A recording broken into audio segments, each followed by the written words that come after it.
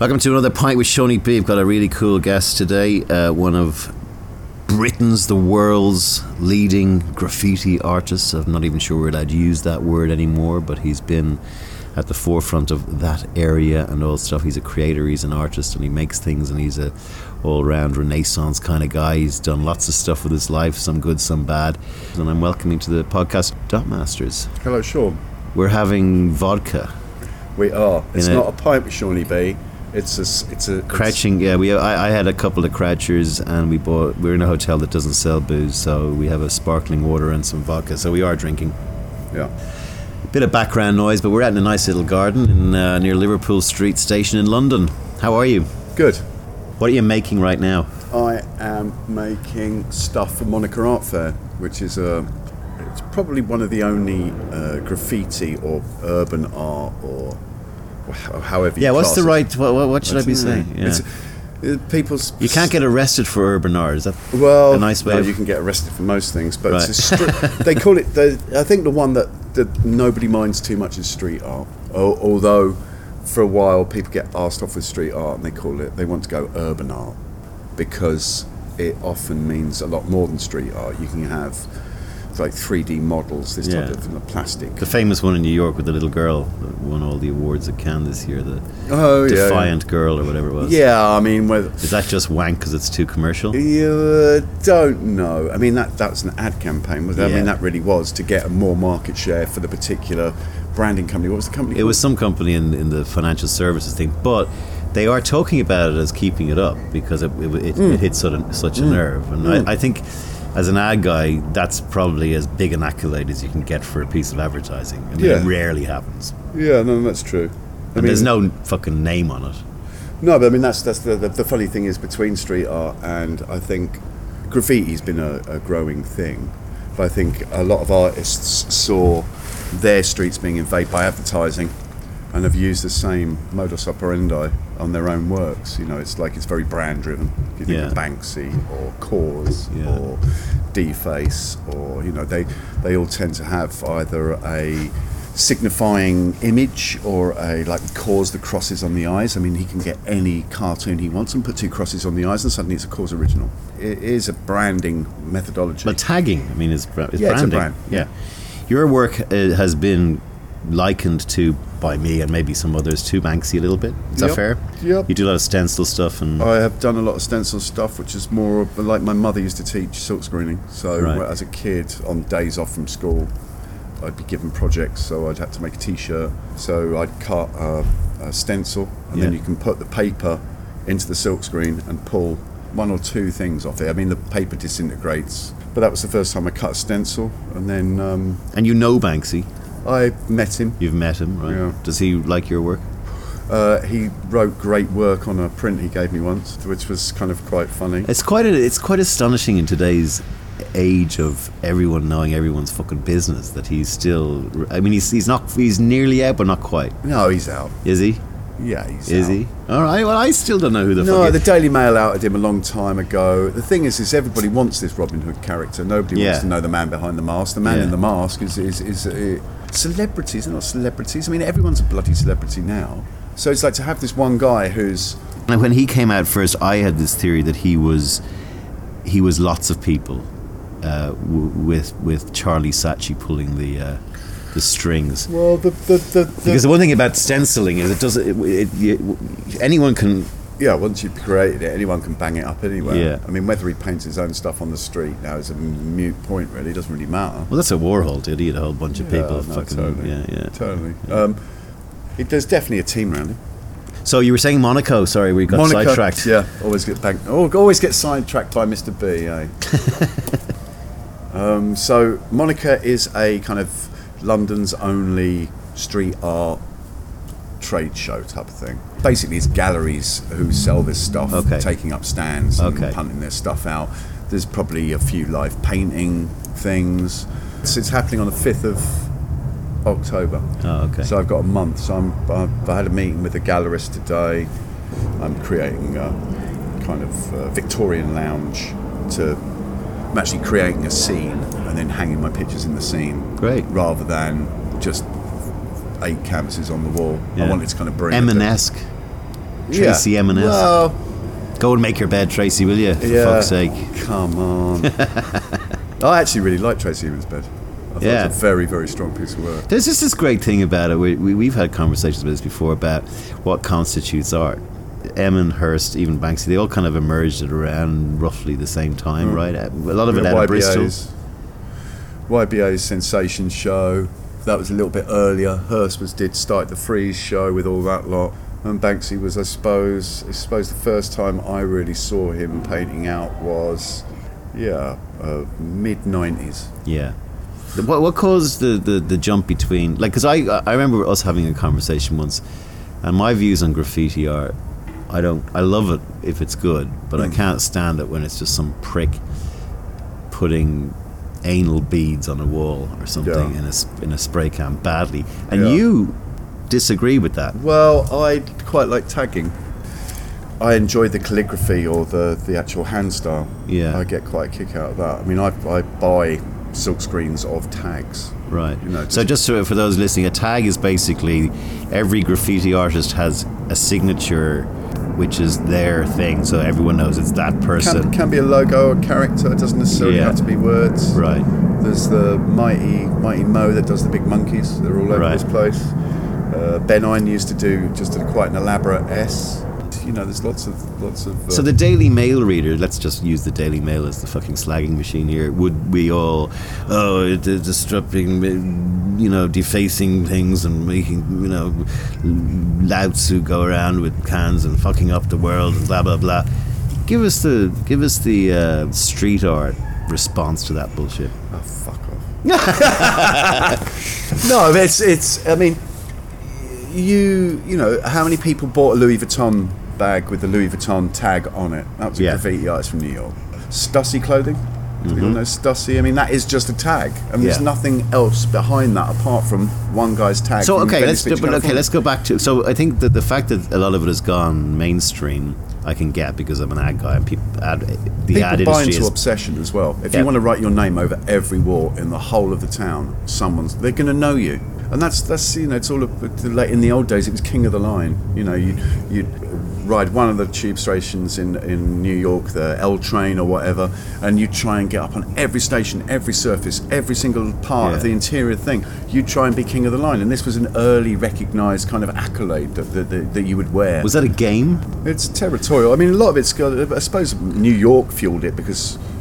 New York fueled it for all the gang stuff and stuff like that. It was a good way of messaging between different turfs and stuff like that. So you'd know you were going into a certain area from the people that were up in that area.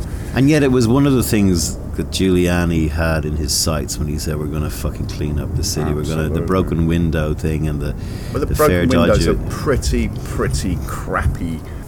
Everyone always cites a broken window, but they actually did this thing. They got a street corner and they made it look crappy, and it got crappier. And they had that one test case, and that was it. It's not, it's just one observation on one street corner in one particular part of the world. But ever since then, it was, if you come up with a theory that all immigrants are taking your job, there's going to be a certain part of society that are going to want that to be true because they feel dispossessed by that immigration. For instance. So broken window, it's the authorities want to believe it, so it's something that's always taken in. Plus, it creates work for your local maintenance crews. Oh yeah. Your graffiti cleaning business in London is billions. Yeah, and it's like, actually, we haven't got enough money for hospitals. I remember What are we doing? I remember one of the things they did was they came up with this new solvent that if you get it on the paint quickly. So they were all painting the trains, and they just wait. The guys who go to the rail yards and do it, and they just kick back and wait, let them finish, and then before the train left, they just go in and pour fucking this stuff over, and all the stuff would dribble off. Now the train surfaces in New York, the New York subway station put out a competition to technology companies to come up with a unpaintable surface. So there was a team in MIT that developed the chrome surface on the front on the surface of trains. It's impossible to leave a mark. Right. Train writers won't write those trains because it's a waste of time. In the old days, everyone used to steal their paint. Now people buy it. But it's like if you're going to go to if you're going to go and do a crime in order to get your paint, and then do another crime to break in, and then do another crime to put this paint on top, you at least want for all that effort and risk to result in something that's going to go around the town. Well, this is what I was saying. They were trying to break their hearts. Yeah, no, totally. Yeah. But I mean, there's still a lot of graffiti in New York, but it's not on the trains. My problem with it, and I'm not like a fucking Daily Mail reader. I love Banksy's work, and I love the joy and the way it makes you think, and I love anything that stops me and makes me think. Oh. But when I went to Rome, I just went like, it's destroyed. It is fucked by it, and you could do stuff in Rome that would be really fucking Roman. You know, you could have guys on top, you could do stencils. You could do all but it's just all fucking shit, and it's on like monuments that have been there for a year. You go, fuck off, like that's just not. But I just love that you're. But you have to remember, like a kid that grows up outside the Acropolis, or it's just the fucking Acropolis. It's just the fucking Acropolis, and it's like, well, if we're going to go and stick some, I know the Acropolis is in Greece, but it's a similar type of thing. If you've got the the Colosseum, it's just another place to go. Well, Greece is worse actually. Athens is worse. I mean, the funny thing is I know graffiti artists from both Rome and Athens, and when I go to Athens and I go to Rome, I go to places where I see amazing work, where the authorities will give them time to paint. Yeah. Now, if you criminalise something that people are doing anyway, if you take it on a drugs analogy, pot or whatever, then people are going to go to festivals where there's less police. They're going to go to crack houses and do crack on their own. They're not going to sit in the street and do it. They're going to be furtive about it. So if you're running around town with a can at night and you know that you're not going to get allowed enough time to make something beautiful, you're just going to put a mark on it. So in Shoreditch, I mean, if you walk around Shoreditch, there's so much. And I was in Miami. And you've been over to Miami. That whole area is amazing. It's brilliant. Yeah, so there's a place called Wynwood in a suburb. It actually was a broken down suburb of Miami really that horrible. They turned into an art epicenter. And the first thing they did was they said, bring in the graffiti artists and let them do what they want. Actually, the guy who did Wynwood was a property developer. He bought a lot of the area, some significant chunks of the area, and he was a big art collector and a street art fan. His idea was the regentrification of the area through street art. So he started Wynwood Walls, which was backed by his property maintenance company. They had all, obviously, because they're a property maintenance company, they have all the cherry pickers and all that type of stuff. Paint's not that expensive in America. Yeah. So he started that up. I mean, that's been going 12, 13 years now. Now, if you go 2 blocks north of Wynwood, I know I have. Jesus Christ, that's scary shit. And then you're there on a Saturday, and it's full of everyone in shorts and little tank tops, and everyone doing selfies by the latest work to go up by Shep Ferry, and it's like everyone's really excited. You walk 4 blocks and you're shot, you're dead. Yeah, I know. Properly scary. Yeah. I think the other thing I talked to you about was that, I'm trying to make it an example, but if you're like a crap at something, the sort of egalitarian nature of graffiti art is anyone can do it. My view is, and that's why I'm surprised that the people who are at the top of the game don't go, mate, fucking learn your trade in your back garden wall before you come out. But I don't see it. You know? No. But you did. I mean, we do that. I do this festival in Norway, as we were saying before. It's like new art. And I remember one artist who, I won't mention the names because it was cutting, and this guy's walked past this guy's exhibit in the gallery and just looked at him and gone, go back to street art school. And it's like, things get said. Everyone's got beef, everyone's moaning at everyone else. Here's stuff, who's biting me? Biting means you're taking someone's idea. Yeah. You know, I've done butterflies, you're doing butterflies now. It's like, come on, mate. It's been done. I was doing that 5 years ago. It's like, but Warhol did it all, and now everyone's whatever. How did you get into it? I got into it just through tagging, really. I was in Brighton. I didn't do art at school, but my mother always drew, and my mother was always a maker. She'd always had some project on the go where she was making something, or painting something, or sewing something, or cooking something. I mean, she was just a very creative person. So I get it from there, really. So where did you grow up? Where were you? Northwest London. Northwest London, okay. So were you good in school? Did you go to school? Yeah, no, I wasn't very good at school. My school report was so bad I had to go out of the borough, because basically your school report didn't follow you outside the borough. So I went to a tech college in Watford and did drama, actually. All I wanted to do, I wanted to be an actor early on. To be a good actor. Yeah. But it's acting's a craft. You can interpret somebody's words. You can interpret somebody's. The guy with the power is the guy with the pen. it's like, because they weren't my words and because it wasn't me leaving a mark like that, I thought, well, I don't really want to do. Plus, it's a lot of it's kind of fame based as well. It's based on your personality, and I'm quite prepared to excel at a job and, you know, hopefully gain some accolades or some respect in the field that I'm doing. But I don't necessarily want to walk down the street and have people point or come up to me and ask me for something. It's not really. Do you remember when you made your first tag? Yeah. Tell me about that. Was it thrilling? It was thrilling. It was also terrifying because I have a very, very shitty hand style. So explain to our listeners what hand style means. Well, the hand style. So you freestylers with a can of paint. When you write your name or your tag. Before we go on to your first tag, what was the bit like? Was it the gang you hung with? Yeah. And was it an anti-establishment thing, or was it? No, it was more a drunk coming home from the pub thing. Right. It's like you tag the toilets in the pub where you were drinking. Right. Get ejected. Did you do cock and balls? No. I love cock and balls. I love cock and balls. Yeah, I've got a big collection of cock and balls. Yeah, so for those that don't know, particularly the girls listening, they know what cock and balls is. Girls do cock and balls. Cock and balls is basically, and hello Owen Grant, my friend in Australia, if you're listening to this, is basically just, and it's a special thing. You have to draw a giant penis with two balls underneath and can have hair. Little bits of hair, and then a little bit of jizz coming out the top of the penis. The jizz is optional. Jizz optional. Hair essential. Yeah. It's kind of why is cock? I read an article about this. I'll put it on a link to it on the podcast blurb. But there was an article about why men draw cock and balls. It was really interesting. It was quick. It was easy. It's easy. But the funny thing is, there's quite a range of them. I know. When you look at them, there's tall ones, skinny ones, fat ones. Yeah. There's kind of bent ones, straight ones. You know, nobody gets. They're always very cartoony. Yeah. And they're always pretty crap. Yeah. And there's a shock element to it as well. It's kind of infantile comedy. Joy Yes. in drawing them. So when you get them paper. Yeah. And I've been with graffiti artists, Himbad. You know yourself, Himbad. I've been with Himbad and a couple of other very talented artists. Yeah. And all of a sudden they get the paper out, and next thing, Theresa May's hands like that, and she's got a cock and balls that's growing off George Osborne's chin, and it's just the whole paper morphs into this quite. Some of these are quite anatomically correct drawings of male genitalia, basically, coming from all different parts of the body. Coming being the appropriate out of word. pints. Yeah. I mean, anywhere. It's like. And it's so male, isn't it? I mean, women look and go, for fuck's sake, although I do know a few girls that actually draw cock and balls. Right. I mean, they paint they have to be anyway. the exceptions that prove the rule. Yeah. But I used to work with a really cool new media group that used to work out of New York called Graffiti Research Laboratory, or GRL.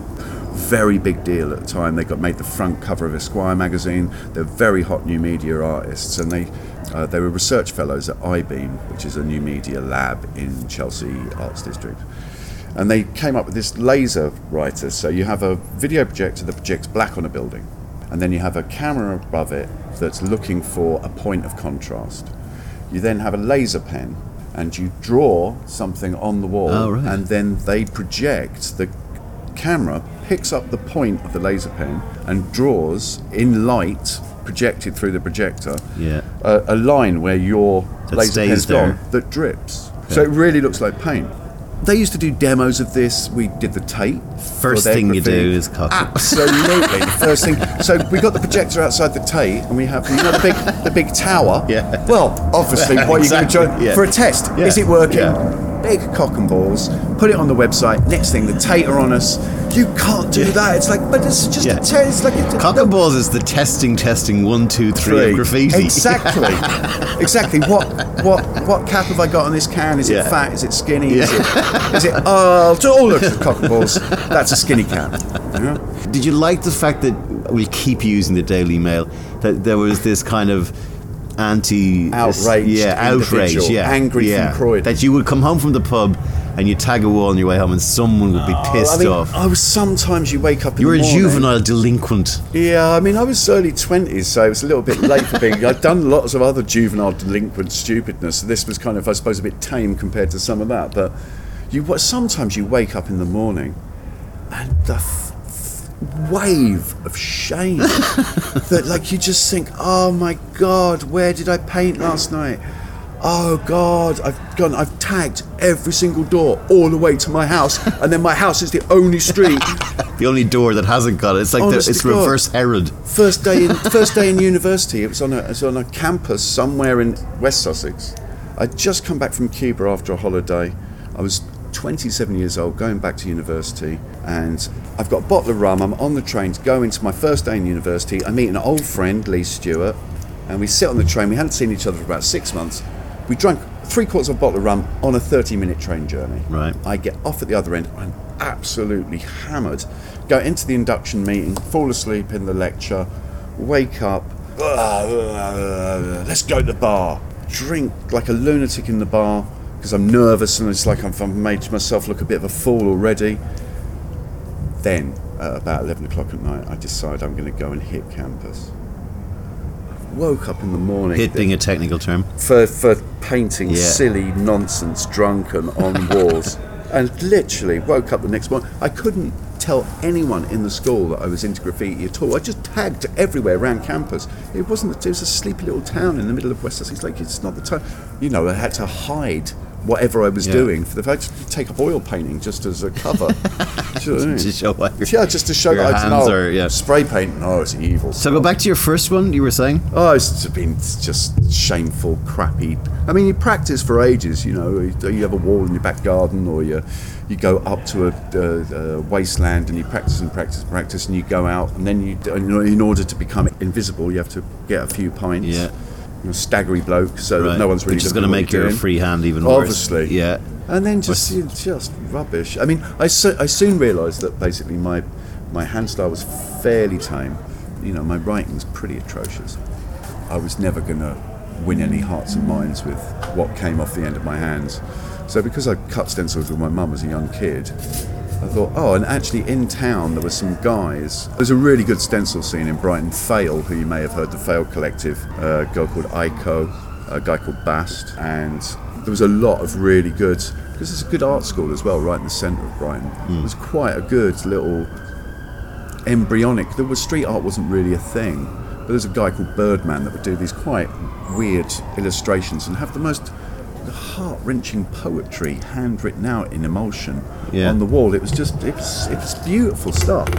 And I suddenly thought, well, yeah, tags. I like the joy in tags. I like graffiti, but these guys are putting finished artworks on the street. They're doing all the work in their home, and then they're spraying these things on the street, and they take less than 2 minutes to paint a totally beautiful thing. Yeah, something that's, and also something recognisable that's only theirs, uncluttered by the coding that happens in graffiti. Because a lot of people will write, when they go out tagging, they'll go out and write 3 or 4 names in a night. They'll get up all their crew. If they're going out on their own, then they'll get up all their crew. They'll write each one of their tags in the crew.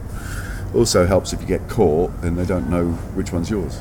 So I wanted to talk about that. Is how much of the early, when you were doing a thrill, was the thrill of not getting caught or getting it's a caught? Crime. That's a huge motivator, is it? Yeah, it is, definitely with tagging and just putting stuff around. When you get down to stencils and things like that, I think there's a communication element with the general public. You're trying to make a point. Or you're trying to deliver a message or a feeling or something like that with this artwork. Whereas with tagging, it's much more about territory and. Yeah. So the V word, vandalism, vandalism. What do you, when you hear that vandalism? word? Vandalism is something that is where you have changed the shape of somebody else's property in some way. If you don't have the agreement of the person, if it's an unsanctioned work, it is graffiti, and it is by its nature vandalism. Right. So if Banksy comes along and paints on your house and you haven't asked him to do it, even though that is probably doubled the price of your house, it's still vandalism. And it's within your right to clean it off. Is that the legal term? I think graffiti is a in-house term. I mean, I'm not sure whether any of these huge murals can be called graffiti because they're sanctioned, often funded pieces of work. Yes. Graffiti is something where it's not supposed to be. It comes from the Italian, the writing on the wall. That in its nature is vandalism because it's not your wall. Did you like the famous Life of Brian sketch when you were growing up? Yeah. Romanus eos domum. Yeah. Romans go to the house. What? No. How do they go? Yeah. And if it's not done by sunset, I'll chop your balls off right out 1,000 times. Beautiful. Yeah. One of the stories I have about one of my favourite pieces for any Australian Sydney people listening is when I first went to Australia. I was living in the eastern suburbs, and there's a sort of a junction called Edgecliff, and in Edgecliff there was a major traffic arterial road into the eastern suburbs. There was this kind of grey wall, 12 foot by 6 foot, and there was a guy called Duteau who painted a picture of a woman with her back to the traffic. She's very elongated, and a cat. I remember when I first got there, I drove by it and I really liked it, and then I drove by it again and I thought, that looks like it's changed. So then I kept a really close eye on it, and then I noticed it got changed every week or every 10 days, and it was always the same woman with her back to you. She's tall and long, flowy arms, and beautiful. And I was coming home one night at 5 in the morning in a cab, hammered, and there was a fucking guy at it. All right. So I just, I was a mile and a half from my house. I just fucking stopped here, and I ran back hammered, and I said, I've been driving past this for a year and I don't know what the story is. And he said, and he has his own studio, and he talked about a woman he loved and all this. And we sat there, and I had a poem in my wallet that I read to him and gave to him, and we were sitting there in this it was like a movie, right? And he said that basically what happens is people come and fuck with it, but they never fuck with the fundamentals of it. They keep the woman, they keep the cat, and he allows people to, and occasionally some dick will come around and just fuck it all up, and he'll just come and clean it back up, and it's become a kind of a thing. Do you know the work of Stickman? I've heard of it, Yeah, so basically for many, many years his main job has been going around painting off cock and balls on stickmen. Because basically you see this stickman there, and it's like, oh, I'm going to give him a little cock and balls. Right. So it's like he maintains his work all over London. I mean, now his canvases sell for £30,000-40,000. I mean, they're just stickmen, people. Yeah? But really, I mean, they don't look like other stick people. You know, he's very protective of his work. He really does travel all over the place and make sure that that they are as he's painted. There's quite a few people that maintain their works. Well, the other great one was Eternity. There was a guy who wrote Eternity across everywhere in Sydney, to the point where the Millennium Changeover Harbour Bridge fireworks, he died, I think, and they did it for him. So I love when the forces of government weigh in to say, oh no, this is really important, a part of our culture. So you had your first experiences with it. So does it bite you? Yeah, no, it becomes. You can get very obsessed with this stuff. Yeah. I mean, when did you say to yourself, "Oh, I'm definitely going. That's my calling"? Well, I went to art school and then embarked on a kind of a career of working in kind of very ad hoc industries like the events game and stuff like that. So I could work for 3 months, haul a lot of money, either go off travelling for 6 months or put on an art show. And so I was working to maintain my work all the time.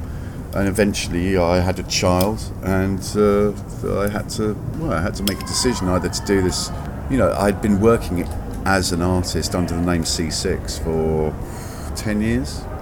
And because it was very intermittent, but what it achieved wasn't very much, because there was always this split attention between having to earn some money, and I wouldn't take Arts Council funding. I've only taken one Arts Council grant in my life, because I think if the government are paying you to do art, then you must be doing something wrong.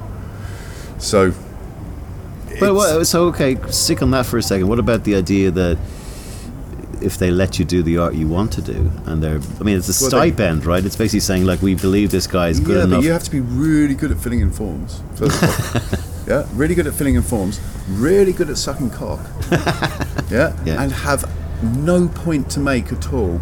Yeah? If you're upsetting people, you're not going to get Arts Council funding for it. If you're fighting the government, you're not going to get Arts Council funding for it.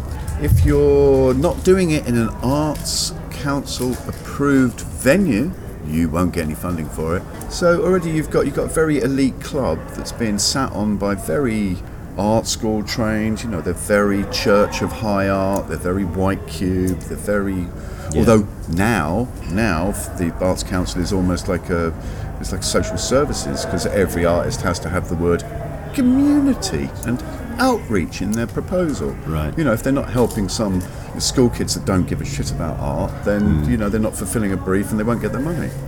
I got invited to actually go to number 11 and talk to the Chancellor about why I got invited by the Arts Council, because I don't believe there should be an Arts Council. They couldn't find anyone that would say that as an artist. Right. And I think if you're going to have an arts council, why not have 3 arts councils? Why not have them all competing against each other? And then each year, one of them gets the funding for the next 2 years, and the other ones get less funding. Based on? Just on effectiveness, interaction, engagement, quality. You can all tell quality. It reminds me that those of you I know who listen who are involved in the ad business are quite numerous, and Dotmaster was invited to Cannes this year by an ad agency. IPG Media. Yeah, I was going to say an ad agency who won't be mentioned, McCann's. But he went there and did and this is the fuck up business thing about advertising that I kind of hate, because we find something that we think is kind of cool and cultural, and we kind of hijack it and dead squeeze steal it, the creative power kill out of it and stick a nappy logo on it or something. Yeah. But he was doing this, like I could see the brief, because I've been in the ad business. What if we got a cool avant-garde street artist to come and paint outside our hotel every day for all our clients and the people, and I slagged Dotmaster because he's a friend of mine about fucking selling out, and I didn't go to Cannes this year, but he did, and I think I don't need to be going again.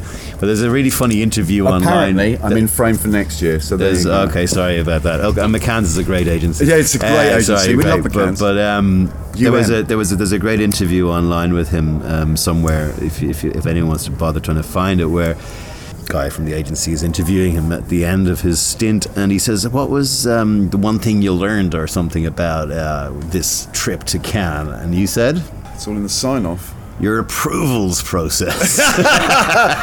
No, it's you've got a great approvals process, and well, just imagine you've got IPG, who's like, I still don't understand. It's a holding company or something. Then you've got Universal McCann, which is the creative, is it not? And then you've got Innovative, which is the something else, which I don't really. Yeah. So you've got these 3 different people, and you've got an events organisation team. And then you've got a client handler within that event, and it's like, so you're before something even goes to the client, the event company doesn't fulfill their brief, which I totally understand. Right. And then they say, "Oh, we'll make these changes." Yeah. Then it goes to the client. Then you've got 3 people kicking the shit out of this stuff, and it's just. And in this case, by the way, the client is an ad agency who continually complain about the fact that clients constantly fucking approve the work. So fuck. I suggested, because I've been to Cannes for many years, Dotmaster gave me a bit of a call about what it was going to be like, and I said you should just do a giant cock and balls of Martin Sorrell and really fucking put the cat among the pigeons.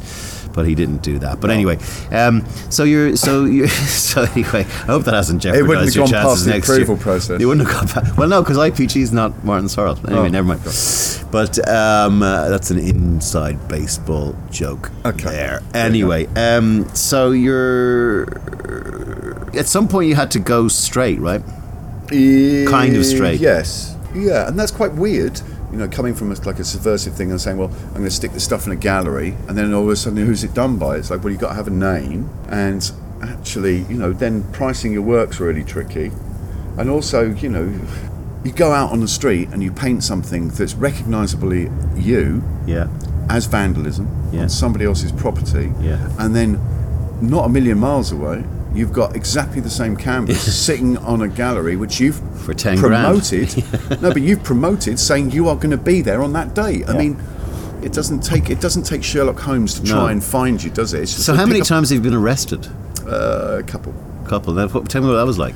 Tell me the big one, the heist. No. Was there one? I'm making that up. The stupidest one was we were painting, some friends of mine were squatting just up the road off Kingston Road. They were having a big party.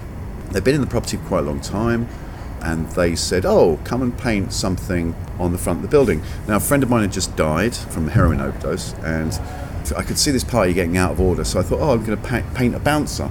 basically over the doors there was this huge kind of cartoon gorilla, so you had to walk through his arms to get into the thing, but Right. also it was a giant monkey off my mate's back. So I painted this thing, me and an artist called Teddy Baden. There's a Travis Perkins around the corner, so we hired a set of triple 22 rung Zarge ladders, walked them round the street, put them up in the street, started painting the front of the building. Just up the road is the car park for the police station, which we didn't know. So paint. I've nearly finished this thing. It was 3.5 stories high. A big gorilla. And all of a sudden, the owner of the building turned up. A big Norwegian guy. Big gorilla from Norway. He was a massive man and very angry. One, he had squatters in his building. Two, he had 2 lunatics painting the front of his building. So he's come to me and said, they're all London stocks. London stock is a yellow brick, and they're X amount Protected per thousand. and blah, blah. They're not making them anymore, so they Right. recycle a lot of these bricks. And he was saying, look, but you've painted all over the London stocks, and it's like, we're going to tear this building down. And I said, well, look, I'll give you £100. I said, look, say I count 100 bricks. I've ruined 100 bricks. Here's £100. Sorry for inconvenience. I got given permission by the Squatters. occupants. By the occupants of the. I said, in hindsight, it was a bit stupid to take their word for it. Very sorry to inconvenience you. I've actually hired this ladder, paid for the paint myself. I'm offering to make a recompense for the damage I've done. So then you phone the police. Who didn't have to come far. No, they didn't have to come first. So they turned up and basically they said who gave you permission. I said Barbara, a friend of mine. She gave me permission. So they've all got us together and I said, look guys, you were holding the ladder, you gave me permission, neither of you did anything wrong. I'll take everything on the chin because I've already put Was it my getting hands up. fighty and shouty? No, or was it, but the police have a certain way of dealing with it. So you all Right. get stuck into the back of vans and driven back to the nick. Yeah. So we've gone into the nick and I've turned around and said, well look, on hindsight it wasn't a good idea to take the word of the squatters that we could paint. I've offered to clean the bricks. I'll even go back and clean you get a jet wash and take it off for you. I don't, do you need a lawyer? No, I don't need a lawyer. I don't think I've done anything wrong. However, Barbara had been training for a climate camp for that summer. So the first thing she said was, I need a lawyer. I'm not saying. So there we had to wait 8 hours in the police station in order for a duty solicitor to come. We sat down, gave our story to him, gave to the police. The police said, in hindsight, don't you think it was? I said, yeah, fair enough. But, every hindsight's brilliant, isn't it? But in hindsight. In hindsight. So we actually got let off. And because she'd wasted everybody's time, she got caution. She wasn't even painting. Right. So it's like, it's the way they handle these things is always by the book. But how many, how often do graffiti artists get put in prison now? Vamp was the last one I heard of. He got 5 years. Really? Yeah, Fisto was one of the first to serve. I think they sentenced him to 10, and I think he got down 5. He was everywhere though. Sheffield, painted from Sheffield. So it feels to me that there's a sentence equivalent on how fucking irritating your tag is or something. Is that fair? Yep. Yeah. There's probably a judge who'd go, it's not that bad. When Banksy started hitting big, people were fucking taking down walls and bringing it away brick by brick. They were, they were cutting up pavements. But lots of people, they've been even recently. He did that one in Folkestone. I can't remember. I think it was 2 old women looking at a plinth. That the thing on top of the plinth had been buffed out on the wall. Right. So it was a stencil of a plinth, like an art Nothing on exhibit it. that had been buffed. Yeah. And the Folkestone Council painted it over. And there was a huge uproar Kerfuffle. in town. And they wanted Banksy to come back and paint it. Of course, he's not going to come back and paint it. Yeah. But it's like they were all kind of having a go at Folkestone Council. So it's like he was making a point about work being buffed. His work got buffed and it's quite a The other thing I wanted to talk to you about was exit through the gift shop, right? Yeah. Because I remember watching the thing going, this is fucking weird. And halfway through I went, it's just a mockumentary. This is all bullshit. And you said it's not all bullshit. That's true. So this guy was going around videoing his whole life. Everyone. Yeah. And then he did become an artist backed by Banksy. And Then he started, what was his name again? Thierry, Brainwash. Brainwash, yeah. Brainwash is, but his name's Thierry. Oh, sorry, Thierry, I've forgotten. Probably doesn't want to broadcast anymore. But suddenly he was exhibiting in New York and he was charging 50 grand for He his... did. Thierry comes from a wealthy Jewish family in LA, and they own quite a few properties. I'd met him a few times. LA, I was making a film on the salt flats in Utah, and we did a road trip down to LA.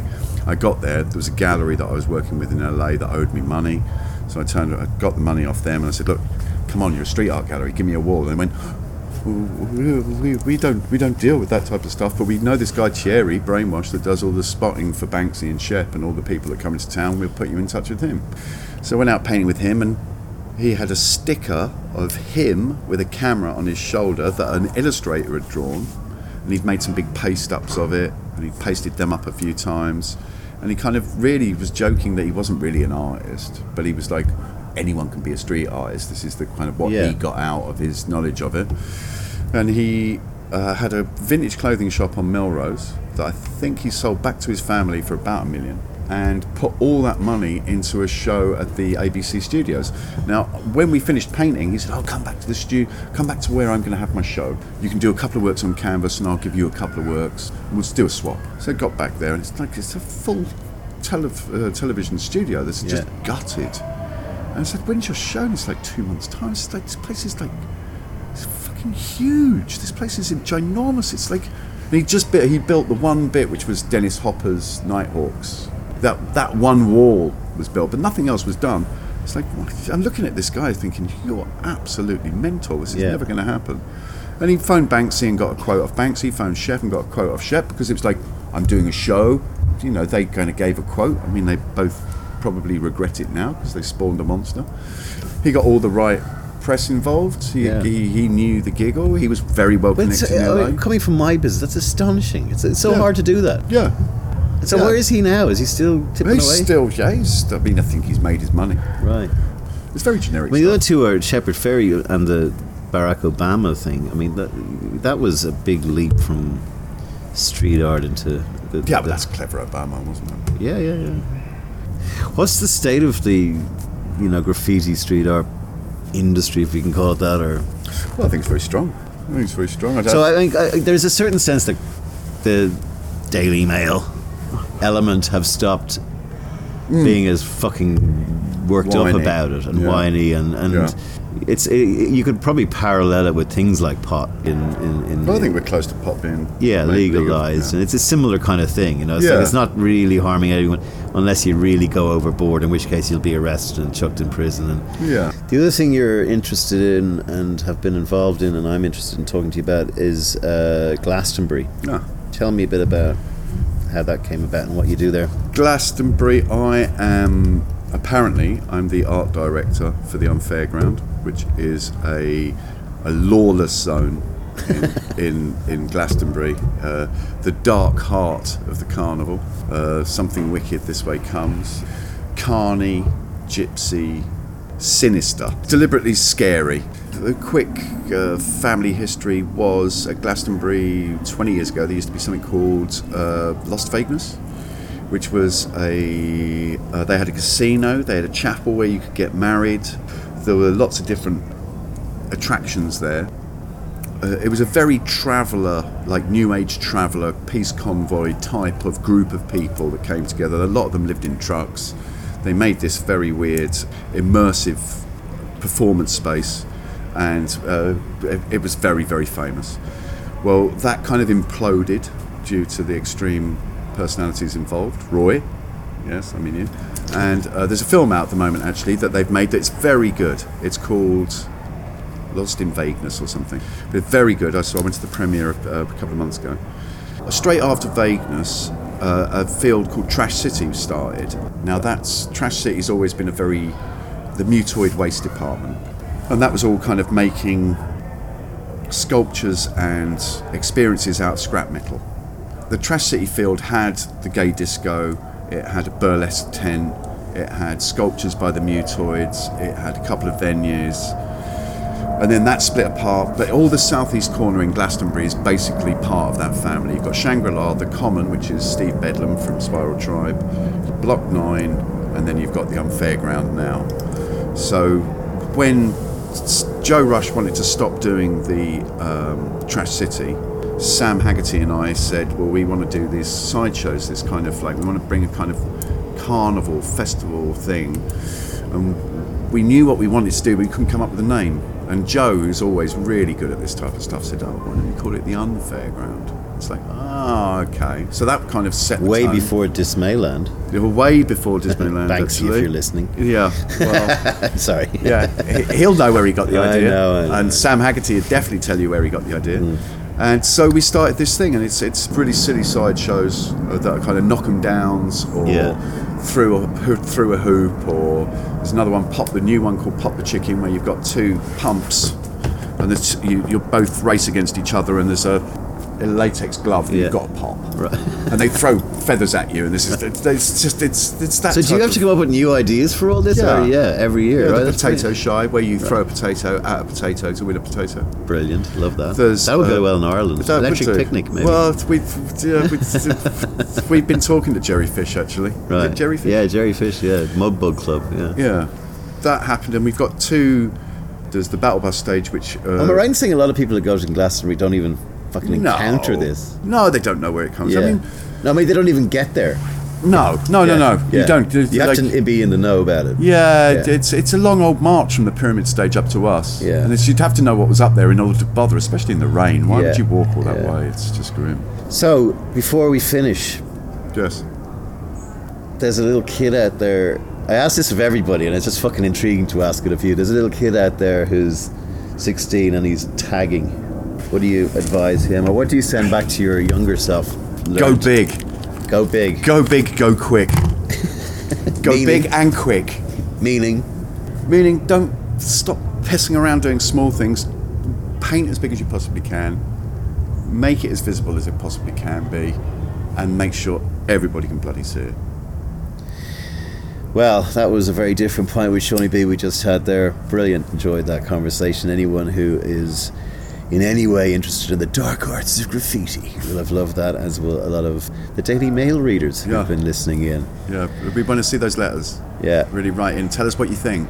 Tell us what you think. Send all your inquiries to the Daily Mail, Seaniebee at thedailymail.co.uk. Yeah. That's the end of the show. Thanks for coming on. Thanks.